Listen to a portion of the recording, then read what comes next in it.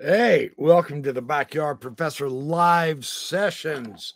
I have been outside charcoal grilling chicken, and it's 100 degrees, and I had my cloth over my head that was soaking wet to keep me cool, and so my hair is a mess. But I am doing a special live uh, today because I am off work and I have a few moments and I have an announcement. And then I also, hey, Elisa, yes, too hot. It is way too hot. So I came in to do another live session because I have some really cool information that I want to share with all of you. And I've got the time, so I'm going to do this. I've got the time and I've got the hankering. Yes, I do have a really nice and fun and exciting announcement. I have begun to doing my podcasts again. Now, on the podcasts, you can find those at backyardprofessor.org, all one word.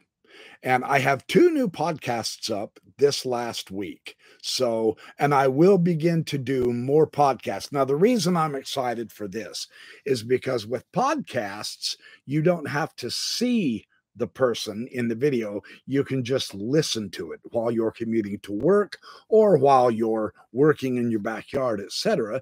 My personal advantage from my end of doing a podcast is because I've interconnected all the books of my library, and my library goes all the way over. I've got boatloads of books behind that chessboard also, and then all of my books here. Then you can see my bookshelf way back there, and then on this side there's even more bookshelf right there, and then around to this side you see even more books. So that's a full 360 of the Backyard Professor library. I have thousands of books. Well, I've been interconnecting them now for decades. So I can grab a book, I can open up my index, and I can find a specific subject that is interesting to me, which is pretty much a lot of subjects.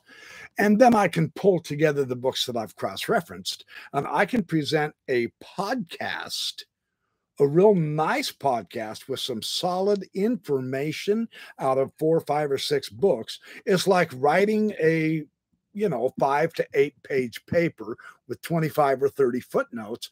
Well, I can do a podcast of that quality pretty much on a daily basis. Now, I'm not going to do it on a daily basis, but on weekends, I could end up producing 5, 6, 7 podcasts. So I'm going to give you an enormous, wonderful amount of information. I'm trying to think of the new series that I've got that I am getting ready to produce. I'm working on it right now. I don't know if I'm going to call it synthesis or what, but I have lots of subjects: religion, history, philosophy, science, art, mathematics. All of it integrates spirituality. All of it integrates into expanding our minds and our hearts to helping us become better human beings. And so my podcasts are really going to start picking up steam. The other beautiful thing about these podcasts is they are across the social media spectrum. I mean, they will be on Facebook, they will be on iTunes, they will be on Twitter, they will be on what we're hooked into about 15 or so social media outlets, so that if you don't have a particular outlet, you can still find my podcast through another social media outlet. So I'm very excited about that. And so backyardprofessor.org, don't miss that. And then you can let everyone else know who you know that if you find one of my subjects interesting, which I hope you will, I think you will, I've got some fantastic ideas to share with you, then you can share those along with everybody else. So, but in the meantime, I am here at the live session on a Thursday afternoon. Let's see who's here. Got to take off my glasses in order to read. My hair is a wreck. I apologize. I've been out barbecuing chicken. Oh, hey, Debbie Joe. Always good to see you. Julie H. Roncal. Thank you for showing up. Good to see you. Wendy Rowland. Good evening to you. Yeah, it's 100 degrees where I'm at, so it's pretty brutal right now. Yes, Debbie Joe. Sincerely, I'm so with you. Heart to heart, girl. My whole reason of producing all my videos, all my podcasts, everything, including this one, is to help us become better human beings. Which means I've kind of had a change of philosophy myself. And this is so remarkable to me because I realized when I jumped out of apologetics, I went atheist. Here's to new adventures. Well, atheism was unsatisfying. So now I see myself as, and honestly, the ultimate cosmic question, of course, none of us know. So realistically, if that's what we're looking for, and I suspect deep down that is what everyone's looking for, whether they admit it or not is irrelevant to me, then we are all agnostic seekers. And so for me, there is something in me that is calling out to learn more spirituality. Now, as much fun as it is to beat up Mormonism with its insanely silly hypocrisy or the false views or the social gaffes that the leaders continually step their foot in new squishy cow pie and spread crap all over, get it all over themselves, and they make fools of themselves, and they're apologetic defenders and they're lawyer defenders. As much fun as that is, the theme in that is to break away from someone else telling us what to think, what to do, how to behave, how to live, etc., and from within our own selves expand outward. We have all the gifts that everyone else does. It doesn't matter what the station of life is in other people. We too can grow. And in spirituality, in love, in hope, in grasping that not only is the cosmos bigger than we are, duh, but it's bigger than we can suppose. And there is grandeur to this mystery of what our true being is.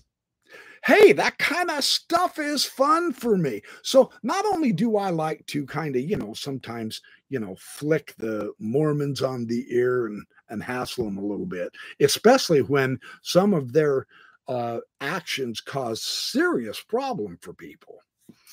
But instead of just always being a negative and a tearing down, I'm also enjoying the buildup, the expansion, the opening of our minds, the learning of new ideas out of fantastically good material. I've got Novalis and Thoreau and all of the great thinkers, Shakespeare and Dante, and all the philosophers.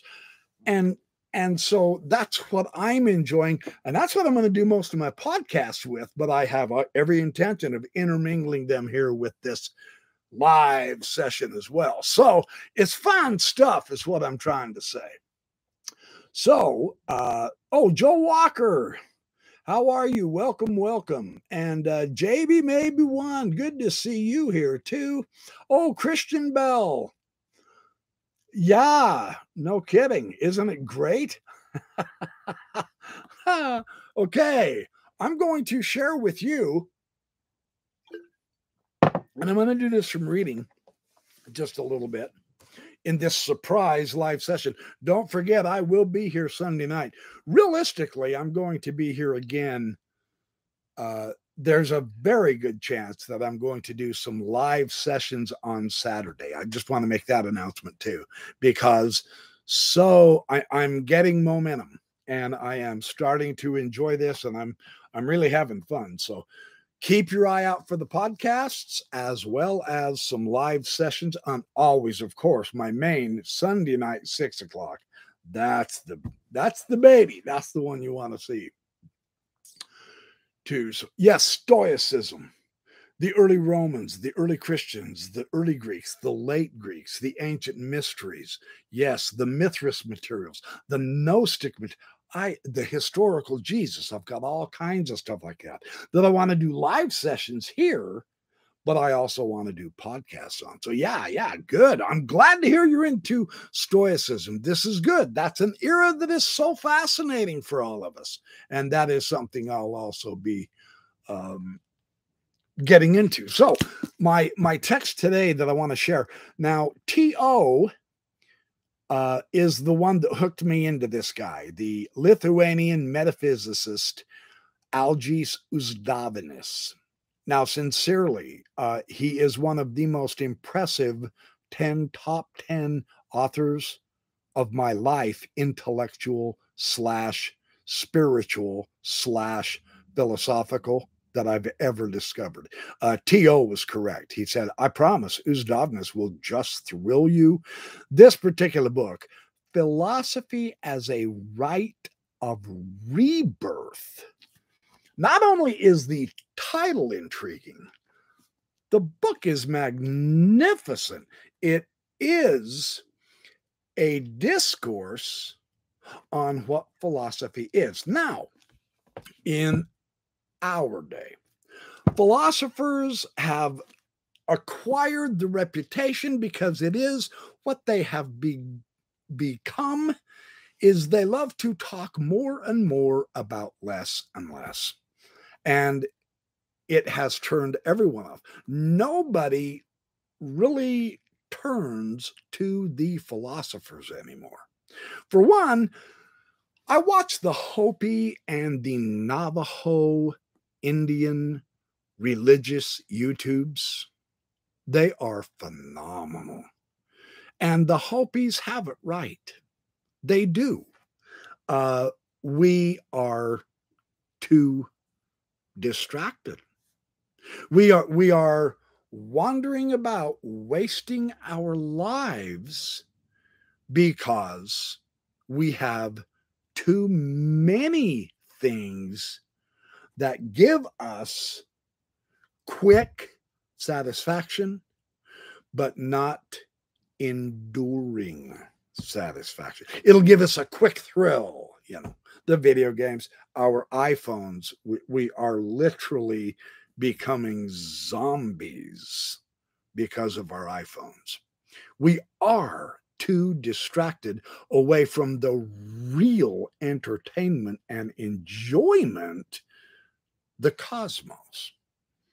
And so that's an interesting idea. Well, Uzdavinas shows us that one of our distractions is the modern interpretation, and not only that, but the modern use of philosophy has completely divorced itself from what the ancient philosophy for millennia was all about. Uzdavinas brings that back into play, and it's fabulous. Unfortunately, he died, I think he was 48. He died relatively young, back in 2010. In the process, though, he was able to get several texts out of his philosophy, of his fantastic research and keen insight, and I really like the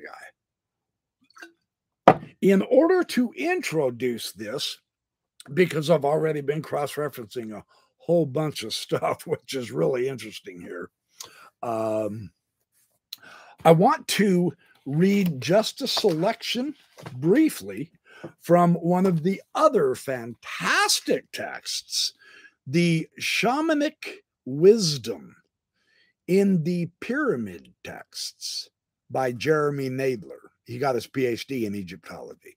Phenomenal text.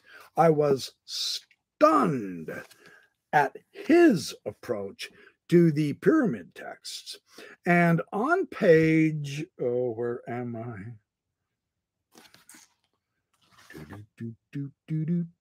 Yes, here we go. Here we go.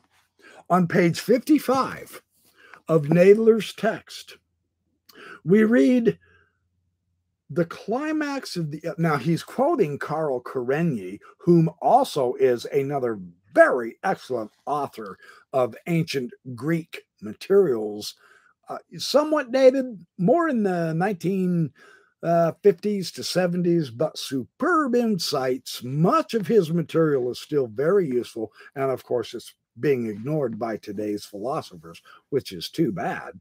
But that's their problem, not mine. The climax of the Eleusinian mystery rite was a beatific vision, comparable to the medieval Christian mystical Visio Beatifica. One of the main purposes of initiation in the Eleusinian mysteries was to bring one almost to the point of death, so that one stood at the threshold of the spiritual world and was able to see into it. Talk about broadening and enlarging your vision and your mind. Yeah. And to catch a glimpse of a transcendent reality beyond anything normally experienced in ordinary life. I just wanted to share that one quick thought from Jeremy Nadler, because this led from one thing to the other. One of my other very favorite spiritual authors and philosophers, interestingly enough, is Peter Kingsley. And this one is The Ancient Philosophy, Mystery and Magic. This is about the life of Empedocles. Very interesting material in this fantastic book. And he says that, oh no, where is it? Oh, did I put this on the, no way. Oh, no. This is it. Oh, whew. Had me worried. I'm just saying, it had me worried. So the Platonism, that is the philosophy from Plato, has many ties. It was influenced very strongly from the ancient Orphism, the Orphics, far early into the Greek materials, right? And Uzdavinas demonstrates with an enormous amount of scholarship, fantastic materials in all of his books, but in this one also, that the Orphics in turn are influenced, if not actually based upon, the ancient Egyptians. Now, I know modern scholarship really does not like knowing that the basis, the ground of our philosophy, the ground of our science and mathematics and chemistry and astronomy is also based on the ancient Egyptians. For whatever reason, today and modern philosophers can't stand giving Egypt the credit. And the remarkably fascinating thing is, all of the great Greek philosophers, historians, anybody who was anybody in the ancient world, everyone went to Egypt to get their education, their knowledge, their science, their philosophy. It's incredible. And yet today, oh, well, no, we can't believe what they said. Why not? Well, because we don't We think it started with the Greeks.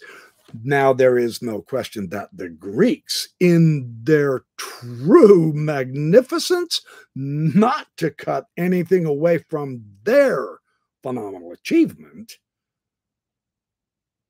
claim they got it from the Egyptians. So this is a remarkable kind of a tit for tat, an argument, and this is actually the course away from the ancient understanding that unfortunately our modernity has taken a left turn somewhere and we screwed it up. Here is what Peter Kingsley says. Plato in the Republic describes the wise woman and the wise man in this fashion. The wise men and women are presented as doing precisely what Socrates' oral informant has done in the Phaedo myth. You take a sacred Orphic text about reincarnation and the other world and interpret it allegorically. With these men and women wise about what they do, we are also brought back once again to the wise man in the fragment of myth in the Gorgias, who is wise because he is so skillful at explaining allegorically the real meaning of accounts about the other world. This was the essence of ancient philosophy. This is what gave philosophy its energy. This is what brought about the glory of the expansion of the goodness of humanity.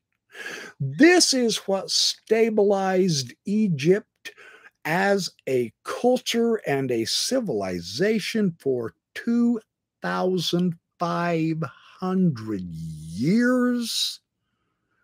To contrast that, America is not quite 400 years old yet. We aren't even a tenth of the way in longevity of existence as Egypt was, because it was a stable civilization based upon the excellent intellectual principles of the mathematics, the agriculture, the astronomy, the cycles of the heavens, how they influence the earth, the tides of the moon, the rise and fall of the Nile. They invented geometry in order to get the maximum amount of capability of productivity of their land. And this is reflected in the story of Joseph in the Old Testament, where he became the Pharaoh, and the famous dream Joseph interpreted, 7 years of plenty, then 7 years of famine, and all of the world came to Egypt during the 7 years of famine because Joseph had the foresight to stock it away first for 7 years. This type of a mythological elaboration upon the wisdom of the Egyptians is common in the ancient literature. And so it was not lost fact of, right? Here, and what I can only do today, because I can't go really totally long. Oh, thank you for the likes, everybody. Thank you for your support. I love you guys for that reason, among others. Oh, Gail Capson. Hello, hopeful agnostic. Hello. Yes, you are. You are very smart enough to be here. I promise. All of us are smart enough. Don't think that way, my friend. No. This is why I do videos, is to share my lifelong love of learning. So, and then Obadiah Bumbley, welcome. Oh, you just got Method Infinite today. Congratulations. You'll enjoy that book. I made a couple of videos last weekend, like 9 of them, interviewing the authors and other Masons on that book. And I'm nowhere near done with that. I'm just sharing some ideas on philosophy. I will read a little bit of excerpts out of this book just to give you a feel for it. Every page of this book has fantastic insights and materials that I will eventually elaborate on both here on my live sessions and in my podcast on backyardprofessor.org. I know I don't want to be a broken record to those of you who are already here, but there's been some new people. But my podcasts are going back up on backyardprofessor.org. Please view those. I have 2 new ones, and I will begin producing many, many more on page IV in the introduction. Now, instead of asking, what is philosophy? One should perhaps ask, what kind of contents? So, in other words, what kind of mental activities or spiritual dimensions, methods, what kind of attitudes, practices, or even behavioral and ritual patterns may be subscribed under the name of philosophy? When understood in the ancient sense, here's the ancient sense of philosophy as the way leading to wisdom. Philosophia. Philosophy. Philo is the love. Sophia is the sacred feminine, who is wisdom. And this is caught in the, not only in the ancient wonderful texts of the Jewish Kabbalistic texts, the Zohar especially. Oh, man. In the Zohar, actually, wisdom, who allegorically now, in the spiritual cast of the Jewish understanding, she is the wife of God. And William Dever talks about her in his book, Did God Have a Wife? And he answered that in the affirmative. And Raphael Patai, the other Jewish scholar, where he shows that wisdom became the Shekinah, the Spirit, the Holy Spirit of early Christians was the divine female, heavenly mother, if you will, or the sacred feminine, which covers exactly the same broad eternal basis of the full half of reality, which patriarchal tradition stubbornly continues to not pay attention to. And it is entirely to their loss and detriment, because, like the Chinese, yin and yang, you must have the two opposites in whatever, hot, cold, up, down, stupid, smart, wet, dry, clothed, naked, whatever. Because they all have to go back to unity.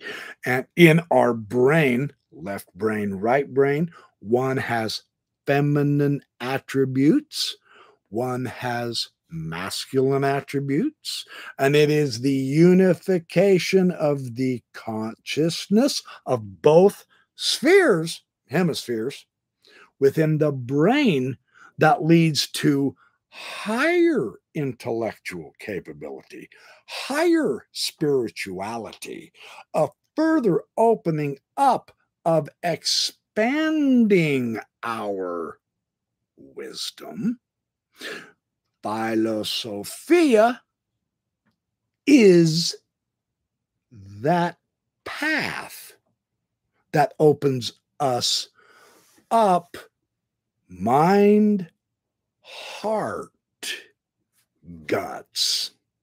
I love Mark Passio. I've discovered a new guru, Mark Passio, on YouTube. And he talks a lot about these principles. Fantastic to have be bringing in some of his materials into my podcast, definitely. So this is really important. You notice the range, philosophy is about intellectually talking about reality. That's more or less today's myopic understanding. That's a small sliver. That is not philosophia. Because talk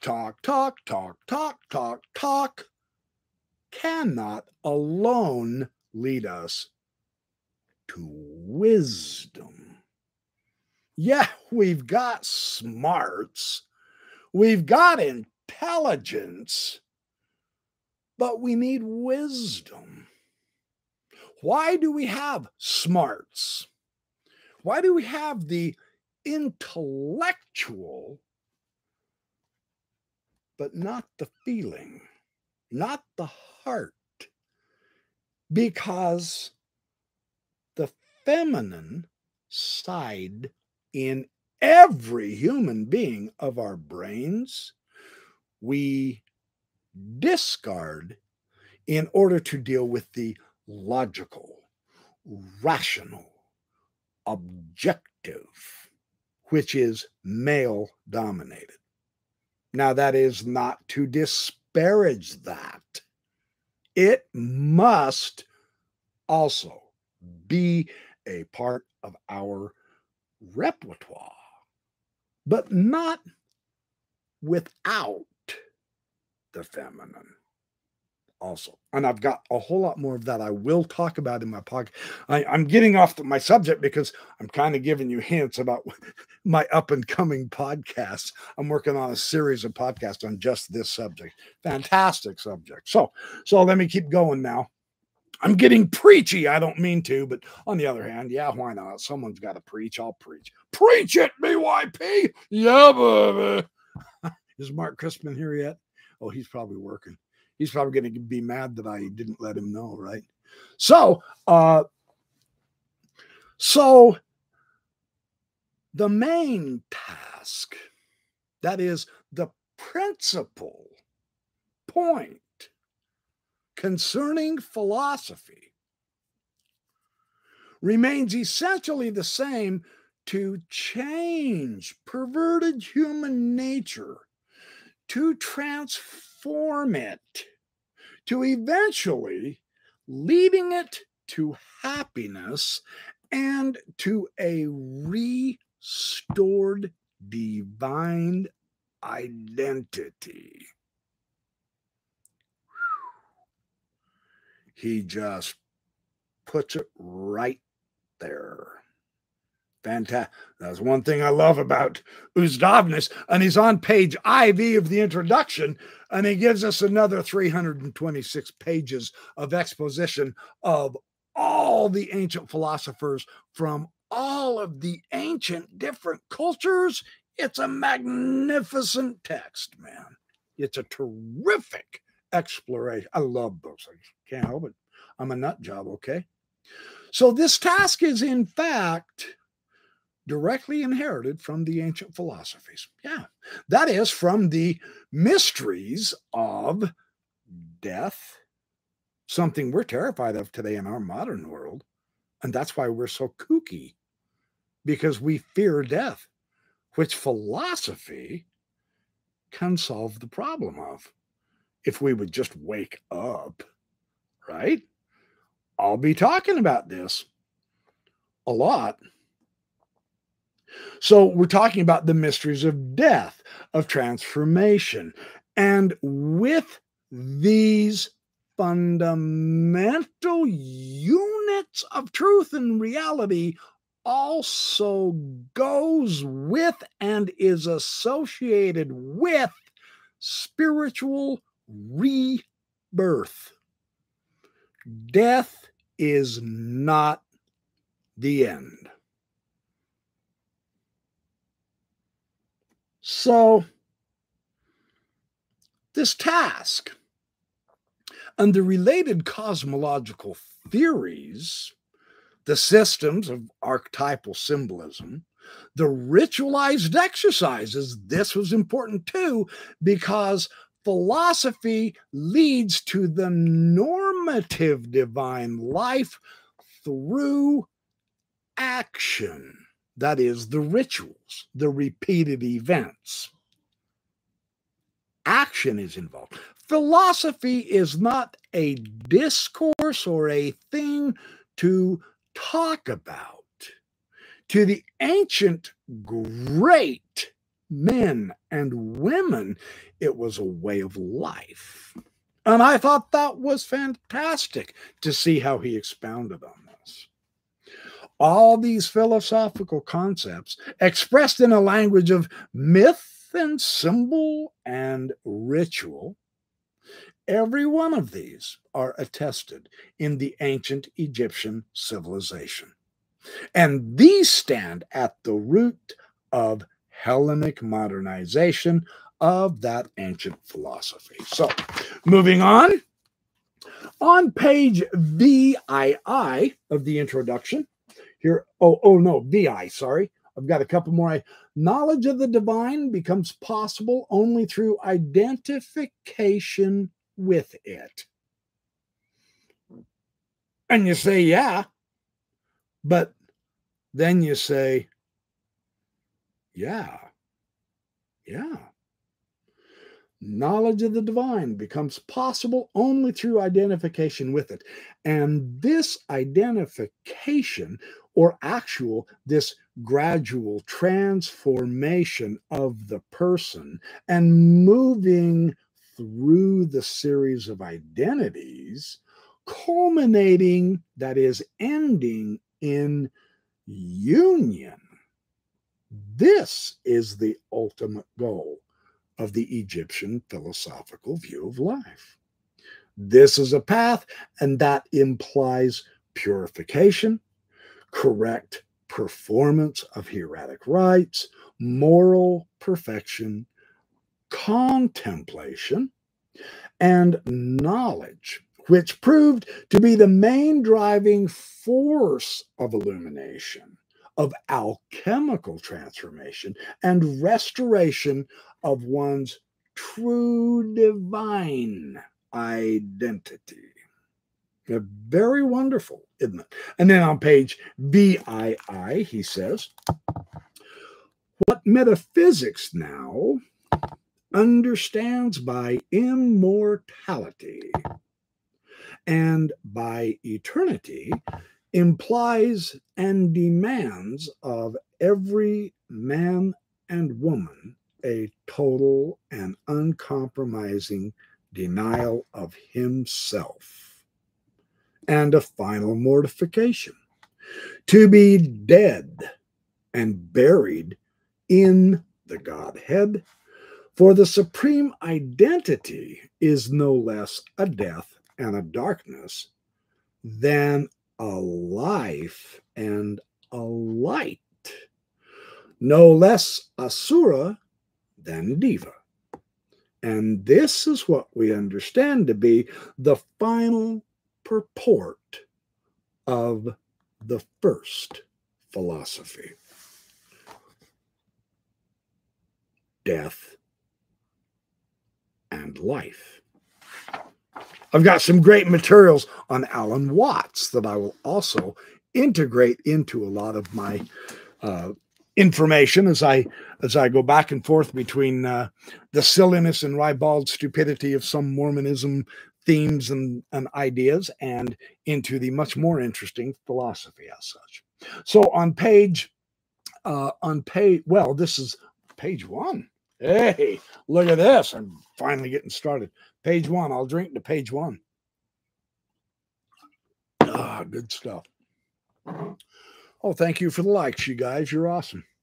So, understanding ancient philosophy. So, Uzdovness is beginning to let's get what is it that starts the process of philosophy.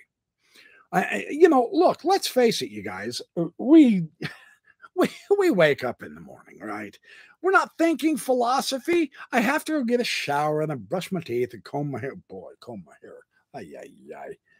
And I've got to get ready for work. I got to get dressed. I got to cook breakfast unless I decide to do a bowl of cereal, in milk and so. And I go to work and so on and so forth. Well, I don't have time to study philosophy until all of the more important things are finished first. Right? I mean, let's face it, let's be real here. I'm not trying to get us into a completely phony ideal because the ancients did not put it into a phony ideal. And this is really critical because the understanding here, and this was encouraging to me because I said, okay, wait a minute. I dig this. This I can do. This I can do. You can philosophize absolutely every single day, just like you can meditate absolutely every single day. I promise it's very interesting to do that. And it does not discombobulate you or get you off track of the necessities that you have to do during the course of the day. It begins with wonder.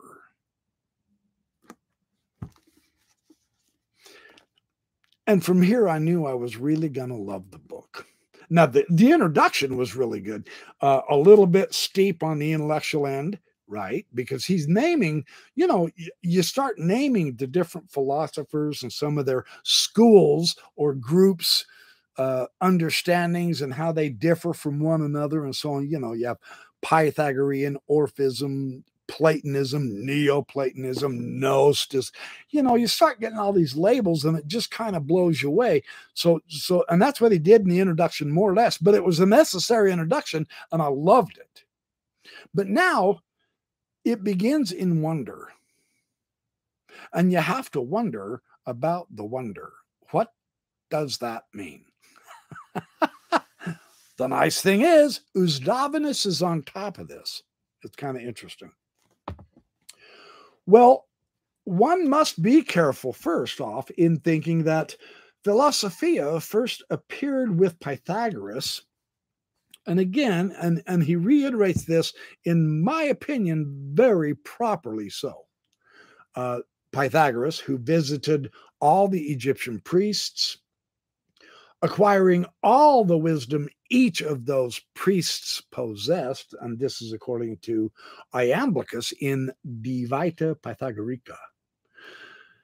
And yes, he invented the term philosophy, Pythagoras did, but that doesn't mean it originated with him. Now, really interesting, it was associated with Apollo. Now, you know who Apollo is. And I have entire podcasts and entire videos I will present on Apollo. Simply one of the most critically important and breathtakingly fabulous, fascinating people in all of Greek mythology is the god Apollo. The far strider is how Homer describes him, right? He's the archer, the great archer. Yeah. So this consists in a purification. And the reason why, and now when we say purification, you say, well, yeah, that's good. I'm on it because every morning I go take a shower or a bath.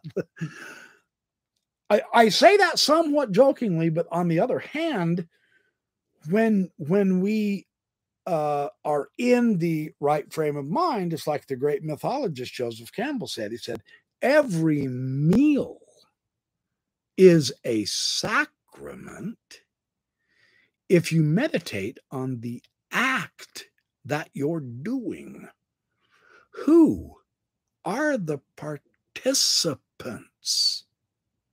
You and the food, you and family members and the food, etc. So every purification, every shower and bath actually can be grasped as a purification, because what's happening is we become aware of divine principles. So we're going to change our focus just a little bit away from the mundane world, the everyday, the boring, I hate my life, it sucks, I'm bored, etc. That's because today's philosophy has not given you the real excitement of what it is to be alive and expanding your heart and your mind, and how much fun that can be, because they're so stuck in their own egotistical stuffiness that you can't understand them anyway, so you never even bother buying their books, right? So this theme, we become aware of divine principles and in assimilation to God.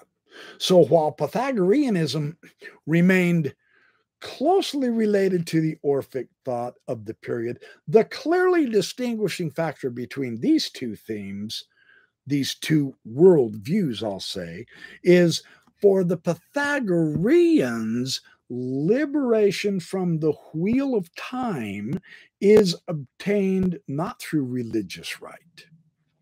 It's not obtained through organized religion at all, according to the Pythagorean view.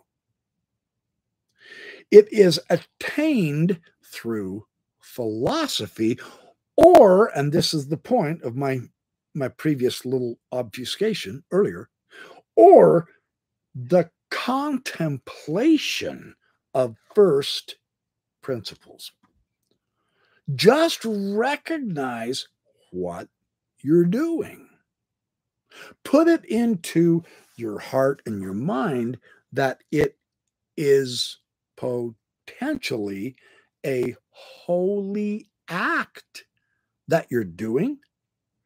And here's kind of an interesting concept that I've been trying to practice somewhat, and it's beginning to work. It's really interesting how it's beginning to work, because so is everyone else doing a holy act in our every act of our everyday mundane boring life. And you go, impossible, dude, you're off your rocker. Now, just bear with me, just give me a couple of minutes here. when you can shift your mindset just a little bit, everything takes on a new significance, and it really starts getting fun. I'm just saying, it's really interesting. So let me keep reading here for just a minute. So philosophia is a form of purification. Now, remember, purification is a contemplation. So what we're going to try to do is we're going to try to give ourselves a purification, which means you shift your perspective just a little bit. What would happen if, instead of everything being mundane, boring, what would happen if we could possibly contemplate that everything affects everything else.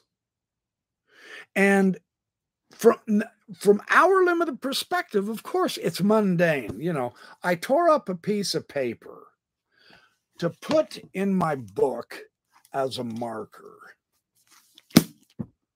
Mundane, boring as all get out.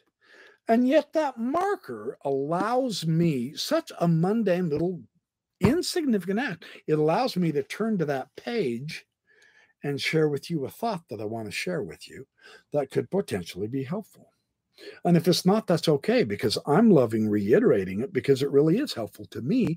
And someday I may learn how to better elaborate it or say something with a little bit different words so that you can comprehend it a little better. Notice what I'm doing here. Notice what you're doing here, participating while you're listening. You've changed your perspective. Oh, he's going to say something I haven't heard before. That's a change of perspective. Now you're beginning to contemplate, to participate in the yin and the yang, the give and the take, the I'm here, you're there. And you can say that from your perspective. No, I'm here, you're there. Yeah. Everything affects everything else. And rather than being just mundane, unimportant, insignificant, you know, what if absolutely everything was holy? You ever think of that? I do. Nut job 101 right here. But hold on.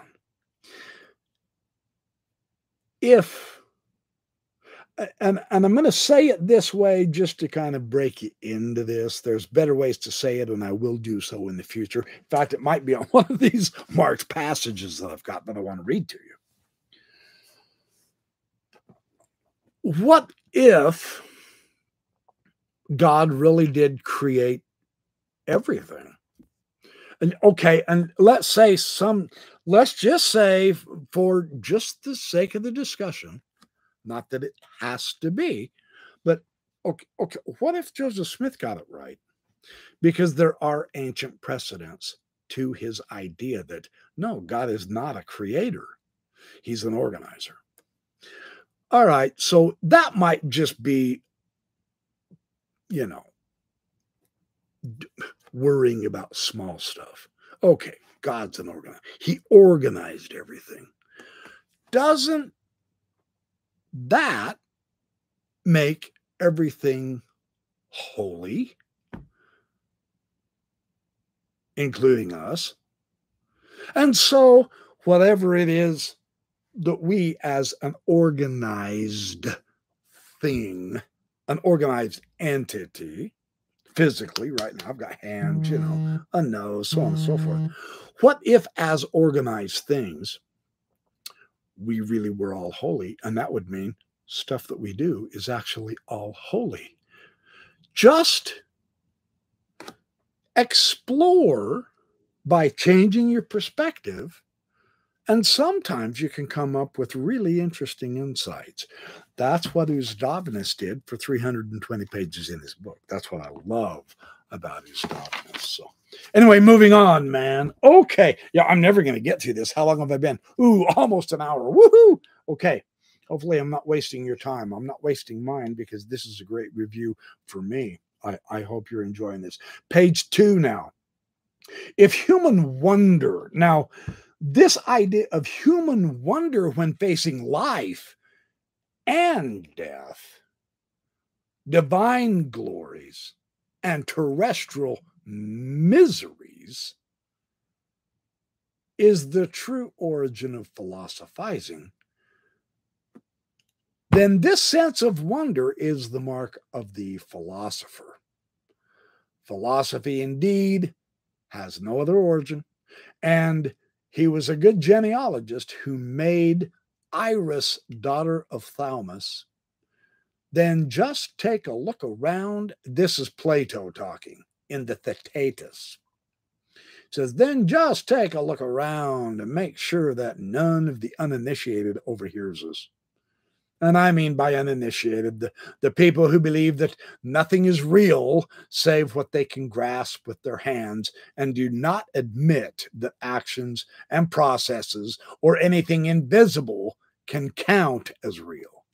So here, Plato is clearly saying that philosophical wonder is wonder raised by things that are real and things that are invisible.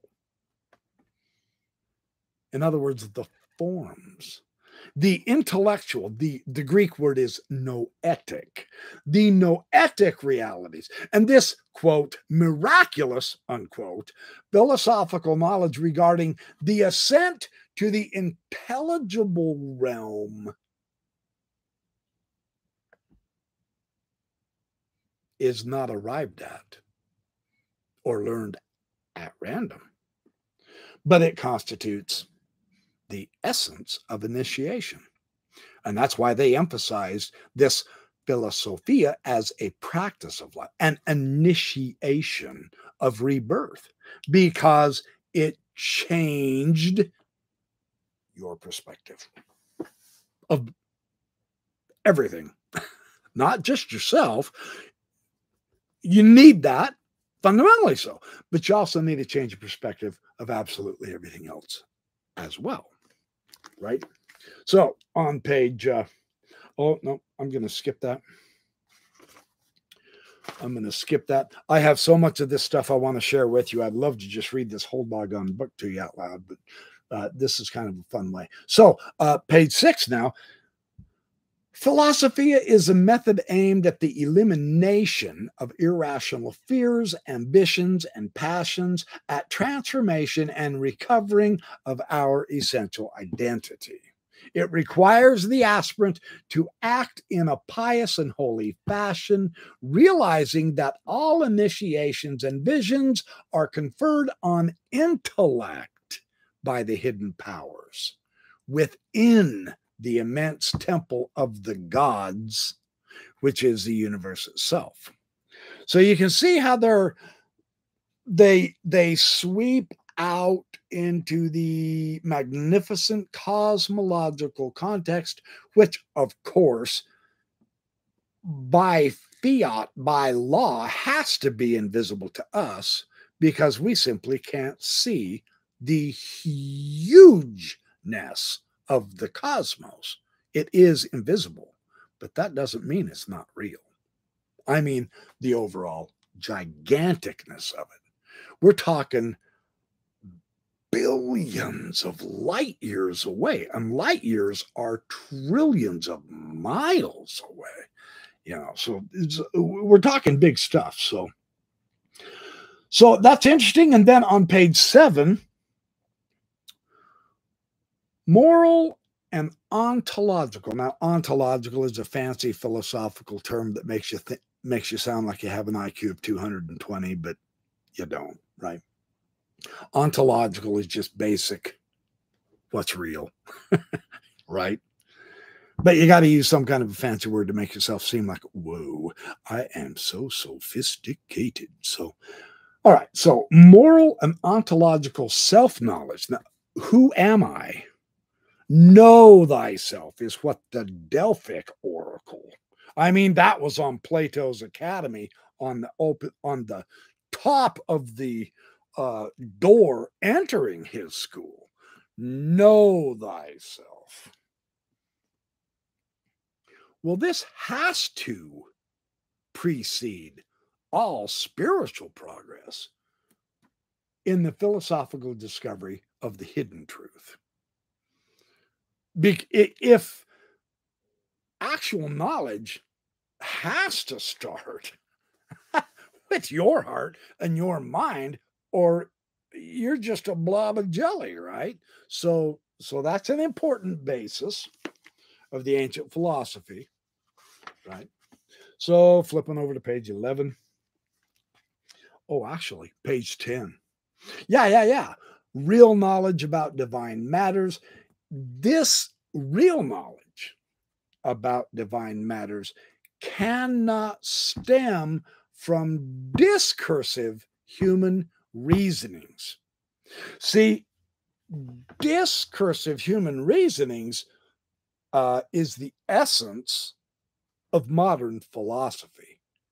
We talk, we argue, we rhetorically crush our opponent in a logical demonstration of how great my mind is. It's a discursive. You're discussing back and forth. I say something, you say, no, that's not true because of this particular kind of evidence. It's what I've been doing in my videos when I argue against a particular archaeological discovery that a Mormon claims supports the Book of Abraham or the Book of Mormon, right? It's a discourse. It's a discursive back and forth, right? True spiritual knowledge cannot be discovered that way, however. Why not? Well, it may only be sent from above. According to Plato, the greatest philosopher, he's saying that. You go, wow, that's pretty heavy. From the realm of ideas. You know what the ideas are. Okay, let me do a quick, I promise I'll. The idea of a bottle.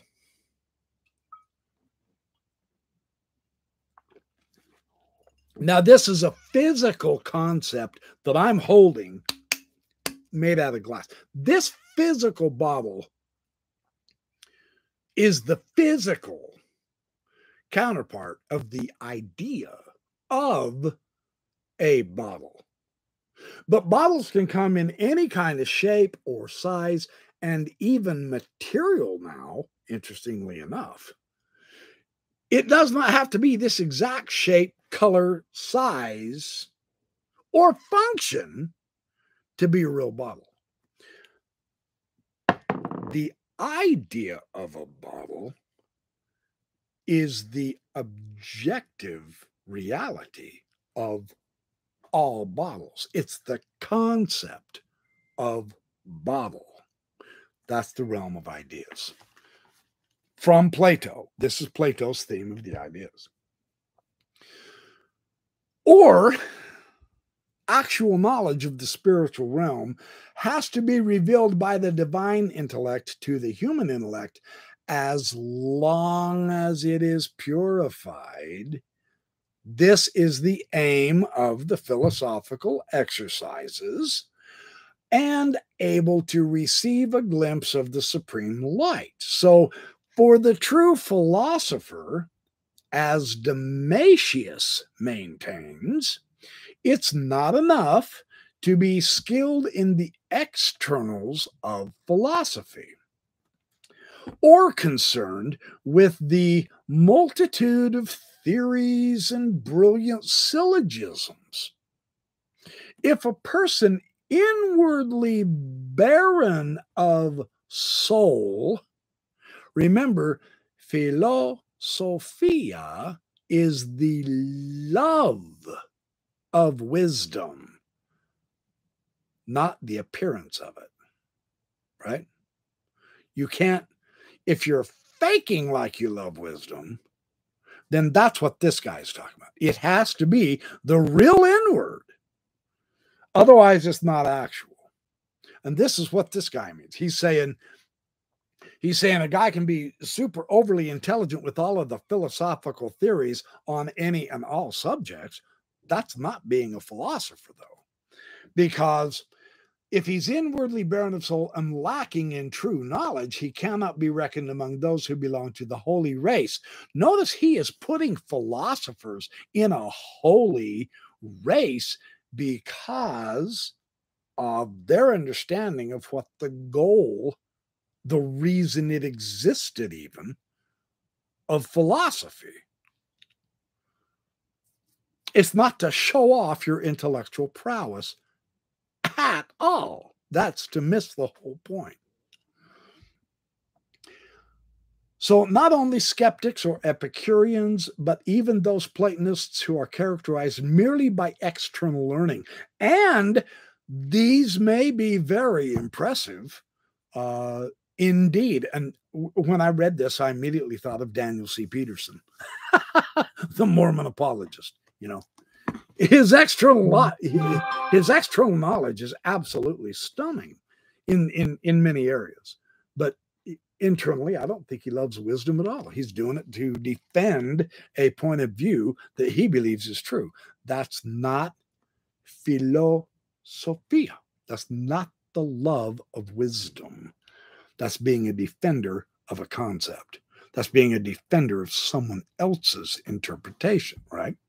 So, and this is why he says, since true divine philosophers are the winged souls who have accomplished, or at least they've begun, they've started their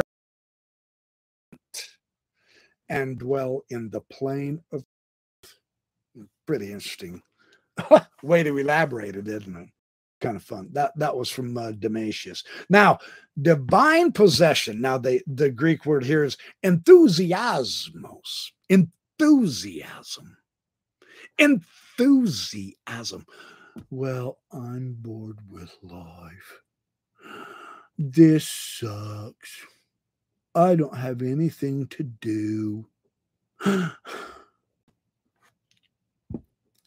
The divine possession turns you on enthusiastically, right?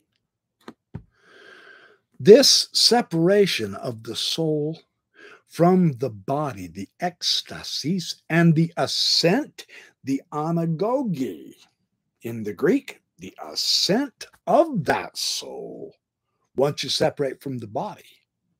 And you're doing it with joy in your heart and with a mind looking very, very forward to learning the great cosmological divine wisdom, because that is what philosophy means. You see how they put this together? This is so interesting.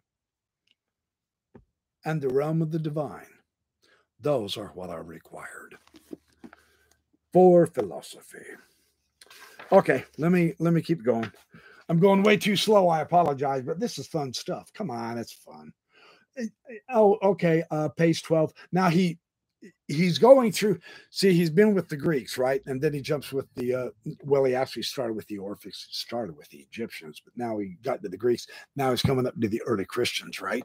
And with the early Christians, Justin Martyr, in his dialogue with Trypho the Jew, says philosophy is really the greatest and the most honorable thing man can possess, because it alone brings us to God and unites us with him, and truly holy are those who apply themselves to philosophy.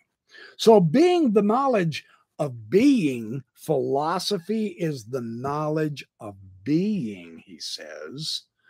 Philosophy is the knowledge of God, of what is true and what truly exists. Remember, Plato said what truly exists is in the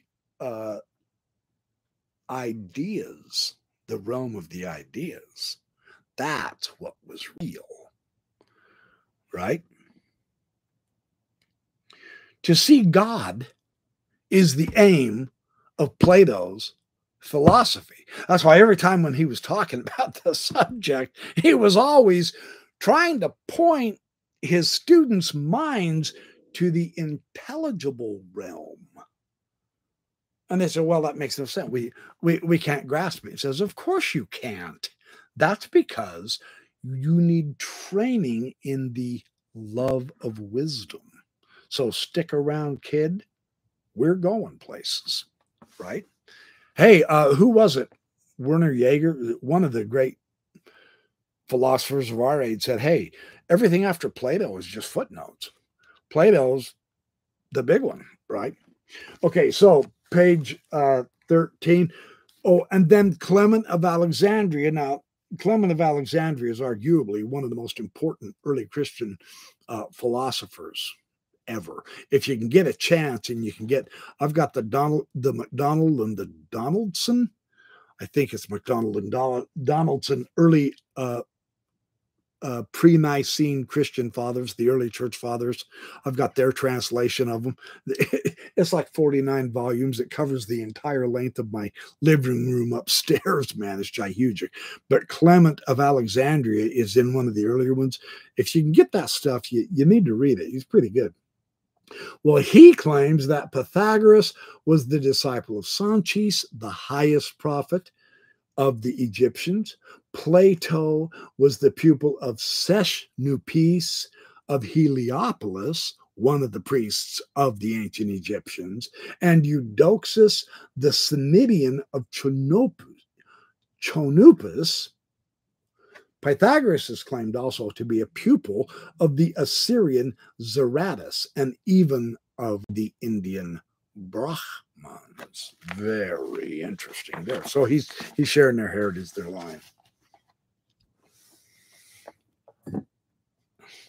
Oh, this is pretty good too. This is pretty good too.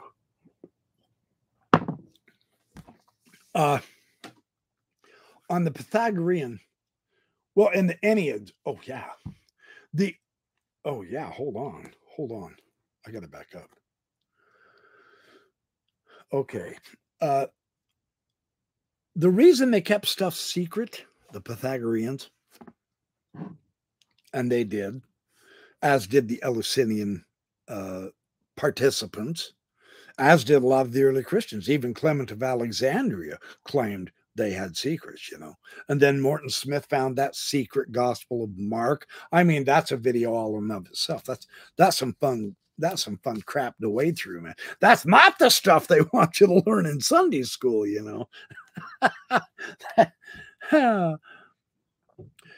The theme here is to provide a spiritual method and guidance in order to actualize the world of ideas.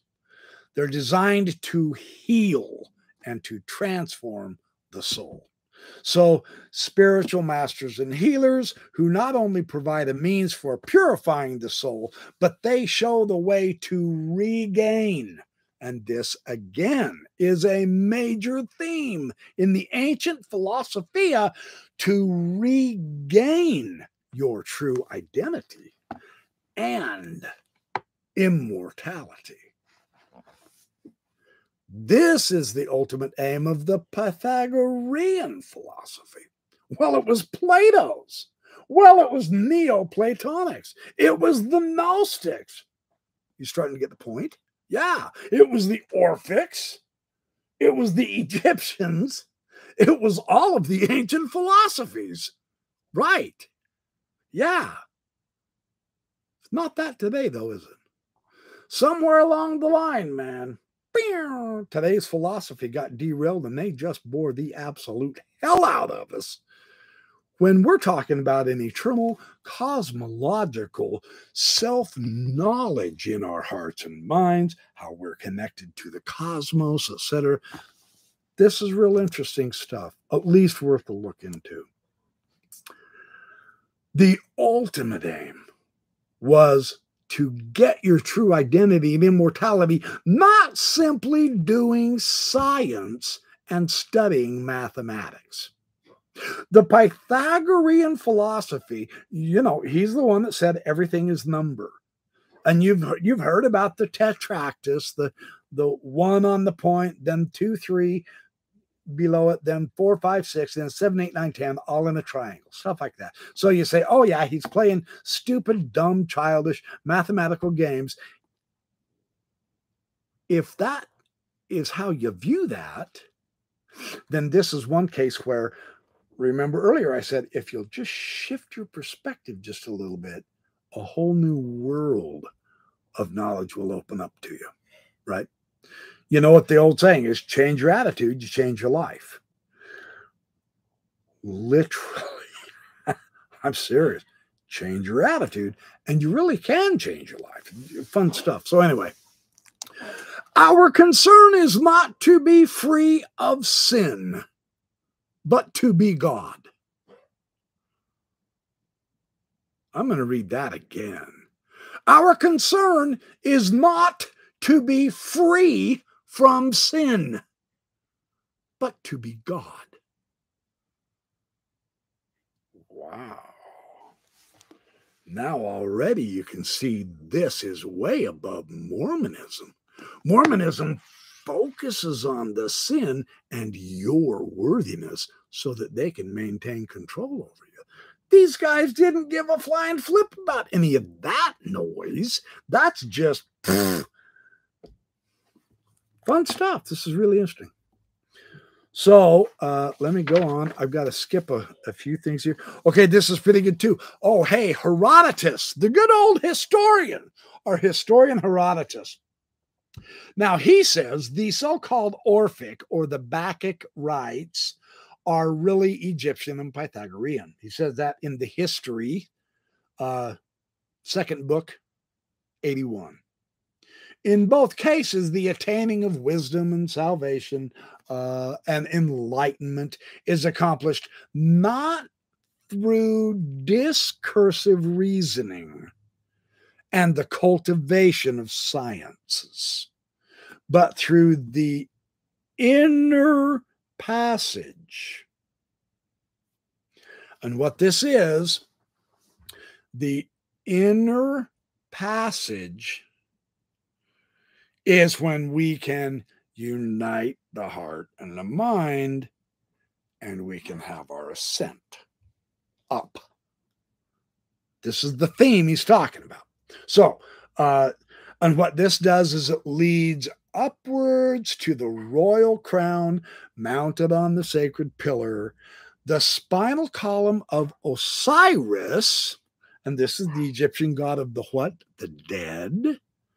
His column was the Jed column. His backbone was the Jed column, right? So this is the axis mundi. This is the connector of the worlds between the world and the heavens. See it as allegory. See it as symbolic, not literal. Forget literal. You're going to miss the whole idea here. This is pretty damn good stuff when you don't go literal, So this ladder, he says, is a theurgic ladder. You rise up on the ladder, which is the backbone of Osiris. And where are you going? To the goddess Nut, who is the heaven. Notice where they put the sacred feminine above in heaven. That's really important because there's three realms. There are three realms in the ancient mythology of the cosmos. Up, here, and below us. Right? Heaven, earth, and the underworld. The ladder of Osiris, which is his backbone. Now, he's the god. He's the one that is in the coffin, right? So he's in the underworld. His backbone stretches from the lowest tier of the cosmos all the way through earth where you are, and then up to where Nut, the goddess. It connects all three levels.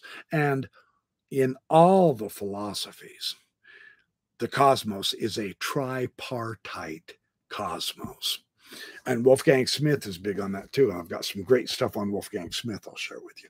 This ladder is the way towards union. Not only does this silly symbol, this ladder, starting in the underworld, it comes up to this earth, and then we grab on the rungs and we ascend to the heaven because that's where it goes. So it's connecting the three cosmological realms, but then us, the humans, the mortal, we climb what? The backbone of the god up to where? The heavenly goddess. And not only is the cosmos united, but so are we and the deity. Get the sense. Don't worry about the literalness. This isn't meant to be literal, and yet it's really capable of happening. Right? We're just looking at the symbolism at this point. So that's more. Oh man, An hour 19. Okay, I've got a couple more items I want to share with you. Oh, this is, oh crap, man, this is good.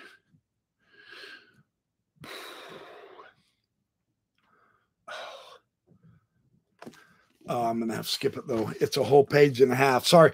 I will make that. I will do that one in another video. I promise. There's so much I can put in here. I'm not even kidding. Okay. On page 61. Let's go to page 61. Since philosophy concerns the contemplation of realities, the taonta, see the taonta, that's the ontology. That's the fancy word, the fancy philosophical word that makes you think like, whoa, he's got a high IQ, man. He uses big words. The taonta is the reality. Ontology is about reality, right? Like biology is about life, so on and so forth. Theology is discourse on the gods, right? So, since philosophy concerns the contemplation of realities and elevating knowledge, which prepares the soul for the divine vision and the reunion with the archetypal principles. Now, what did I just say about the reunion of the archetypal principles? Osiris's backbone, beginning in the underworld, comes up into our level, right? And then it continues on to the sacred feminine. We have the sacred masculine, the backbone, the ladder, the axis mundi connecting earth with heaven. We get on that and we ascend to the mom, the sacred feminine. We are uniting what? The sacred masculine, the backbone of Osiris, that goes all the way up to penetrate the sacred feminine to continue the process of creation through generation, right? The unification of the masculine and the feminine. One is not more important than the other. That's what this is saying. Since philosophy concerns the contemplation of realities and elevating knowledge, which prepares the soul for the divine vision and the reunion of the archetypal principles, it is not at variance with the mysteries performed for human perfection and salvation. The end and aim of the rite of purification is the ascent of our souls. And that's Julian. Is that Julian? Yeah, that's Julian who said that. Okay, so page 61. So let me go on. And this is good too. Next page, page 62, just a quick sentence. It is clear that philosophy, as understood by Antoninus, and this guy died about AD 390. So see, we're in the early Christian time, the post-early Christian times, just about the time the canonization of the Bible was taking place, AD 390, right? So Antoninus radically differs from the modern conception here. It includes inner transformation. And don't let that term confuse you or spook you. Inner transformation is just changing your attitude and your perception just a little bit. Dare to think, encourage yourself to think that, if I was to look at this just a little bit differently, I might actually learn something new and interesting about the same thing I've been looking at over and over and over and over again. Would you like an illustration? I had an inner transforming moment this week doing something so mundane that you can't help but almost laugh. And yet it's a real insight I had. I do this a lot because it's necessary. The sun this year has been seriously hot. Well, it's 100 degrees today. I have to water the grass or it gets brown spots. Now, look, you guys, every one of us have experienced this too. That's the other really interesting thing about this. Everybody experiences brown spots in your flipping lawn when you don't water it enough. Oh, that stupid heat. A stupid heat. The sun is ruining my lawn. The sun can kill. And yet the sun also gives life. Without it, ain't none of us going to be here.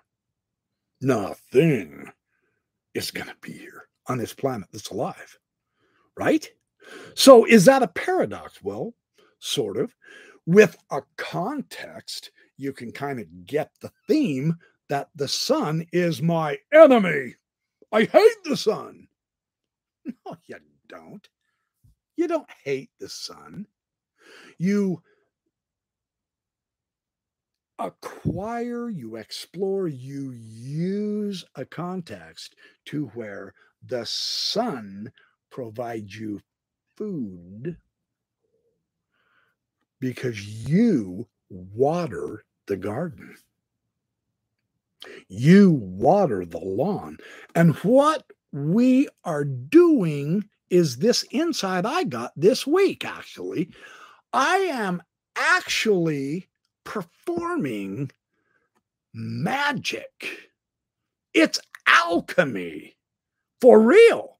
I mean, real alchemy in the physical, literal plane of my existence, of your existence.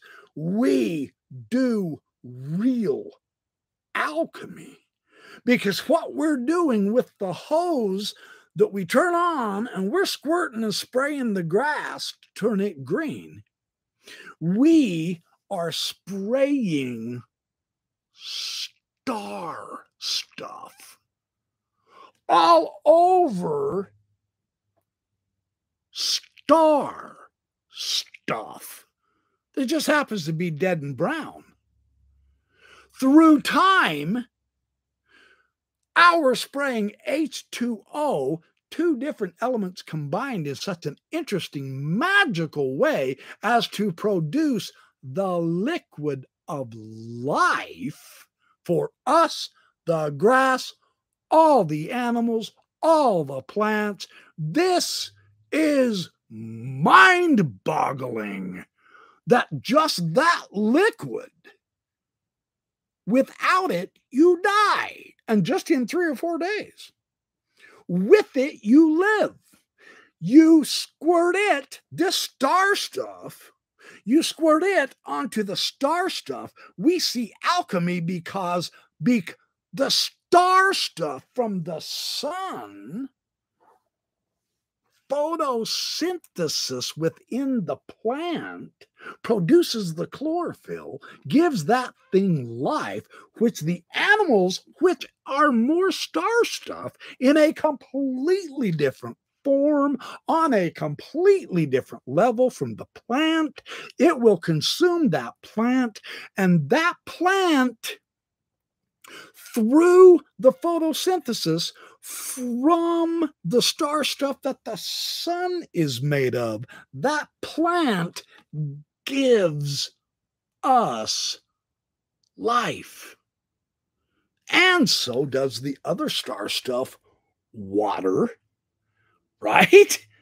So water and plants, it's all from the stars millions of light years away, billions of years ago.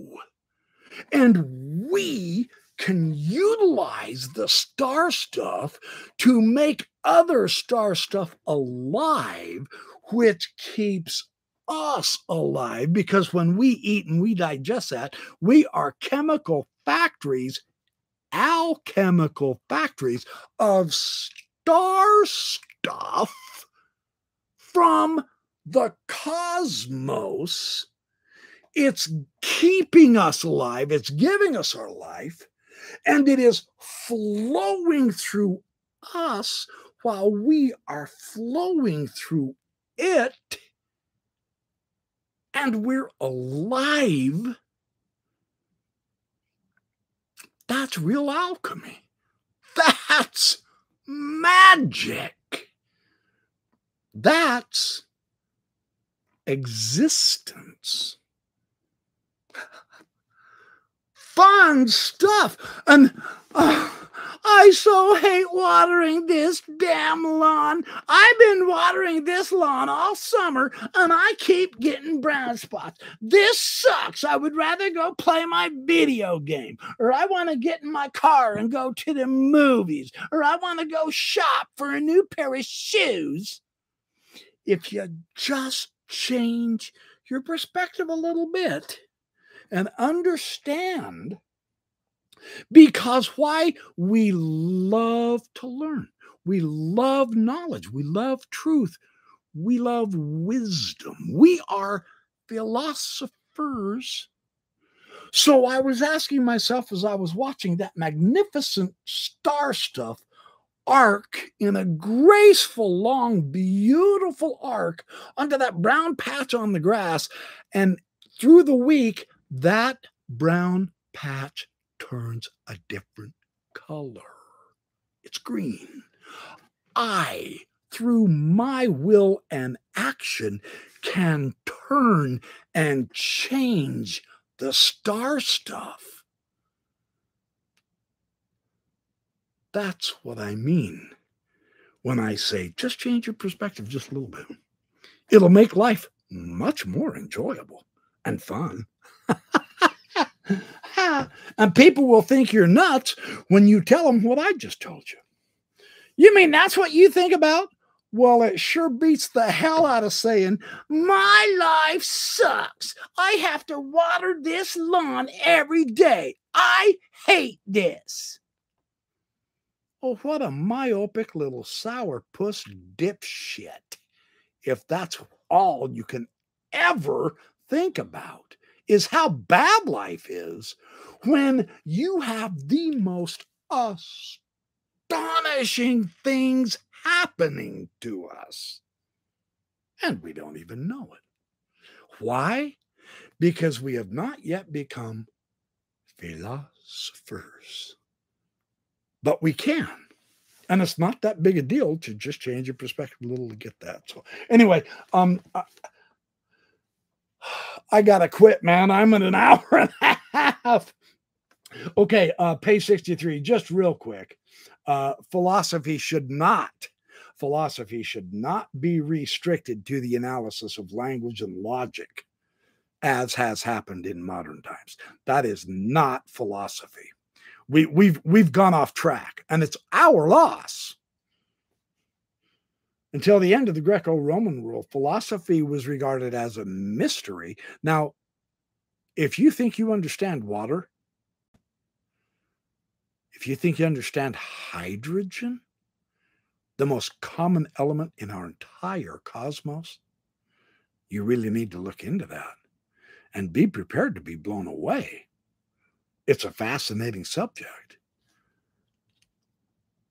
Put yourself in the mystery, because we are a part. We are 80% water ourselves.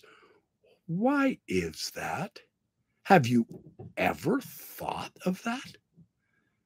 Just check into it. Just go ahead. Take a little time to check into it. Be prepared to be incredibly amazed. It's fun. It is a mystery in which one is initiated into. And that's a privilege. Right? So, I'm going to skip that too. Well, Platonism is on page 67. Then I got to quit. I'm going way too far, man.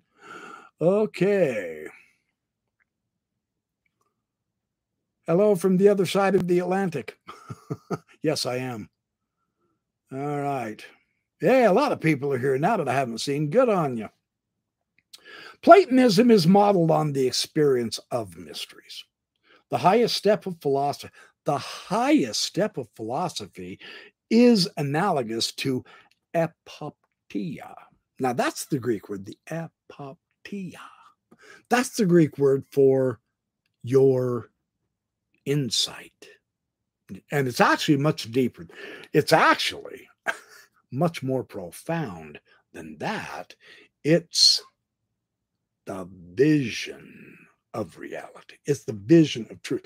When the people who were participating in the Eleusinian mysteries got out of the cave, when they were finished, they were called epoptites. They were the epoptia because they had had the vision of reality and truth. So, yeah, that's okay. One more. Page 68. The aim of philosophy is to rearrange our whole life according to divine prototypes. Therefore, philosophy as a love of wisdom cannot be reduced to philology, merely a love of speech. Because philosophical discourse is just one.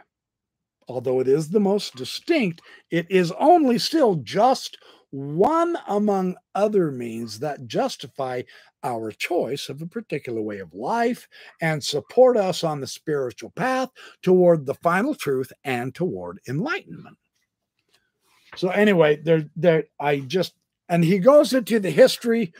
I'm not going to, hold on, I've got this marked for a reason. Oh, yeah, okay, I'll end on this one. Yeah, this is really good. Page 3. Let's see, page 314. Yeah, this is really good. This is kind of the sum up of Philosophia. The love of wisdom, the intellectual, the erotic path that leads to virtue and knowledge. The philosophical life means the participation in the divine and the actualization of the divine in the human through personal ascesis and inner transformation. You get to decide. If you have the will, you get to change. First here. You get to choose to do that. Plato defines philosophy as a training for death. The Platonic Philosophia helps the soul to become aware of its own immateriality. It liberates from passions and strips away everything that is not truly itself. For Plotinus, philosophy does not wish only to be a discourse about objects, but even the highest, if it wishes, actually to lead the soul to a living, concrete union with the intellect and the good. Boy, there's a philosophical discourse for you, right? So anyway, I just wanted to give you this introduction to Uzdavenus and say hi to you real quick. Looks like there's quite a few people here. A few. Not, oh gosh, thanks for all the likes. That's awesome. So, Mark Austin, every second is a revelation. Nice approach. Change your perspective. Every second is a revelation. So wouldn't you want to pay attention to every second? Because there's something that's going to be shown to you. The question is, do you have the eyes to see? Changing your approach, changing your perspective can do that. That's actually amazing when you stop and think about it. Seriously.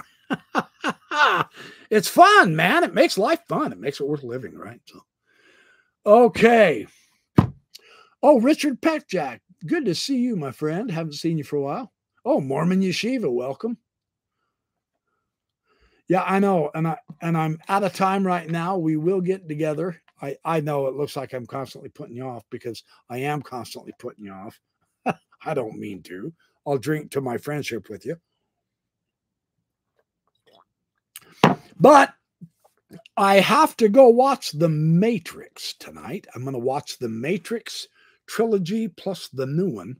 And I am going to do some podcasts on it. Again, while you're all here, let me just say the backyardprofessor.org. I am beginning to do more podcasts. I have 2 new podcasts up. I will be able to share many, many more of those with you. So enjoy those. You can listen to them while you commute to work, while you clean the yard, or while you're taking a walk, or while you're trying to go to sleep. I should be able to put you to sleep within 10 seconds. So I will be the cure for your insomnia with my podcast. So anyway, okay, I'm going to go. Alashram, welcome. I'm going to head out, and I will, and don't forget, okay, now tonight's Thursday. I probably will do a few podcasts on Saturday and during Sunday day, but don't forget my Sunday night, 6 p.m. also. That's definitely on down the rabbit hole we go. Yeah, isn't it fun? Richard Petchak, that's the way it is. It is safer with friends. Yeah, so let's all do this together because I am real curious about that rabbit hole. So let's do it, baby. All right. Thanks, you guys. Appreciate all of you. Remember, be good, do well, have fun, work hard, sleep tight, and come back soon. Keep your eye open for me on Saturday and Sunday. I will do a few more of these, and then my podcasts, I will begin to push them out a little more in the next couple of weeks, and then I'll be going great gangbusters. So, all right, you guys, have a fabulous day, or if it's approaching night, have a great night rest, and we'll see you next time. Thanks for joining. Good to see y'all.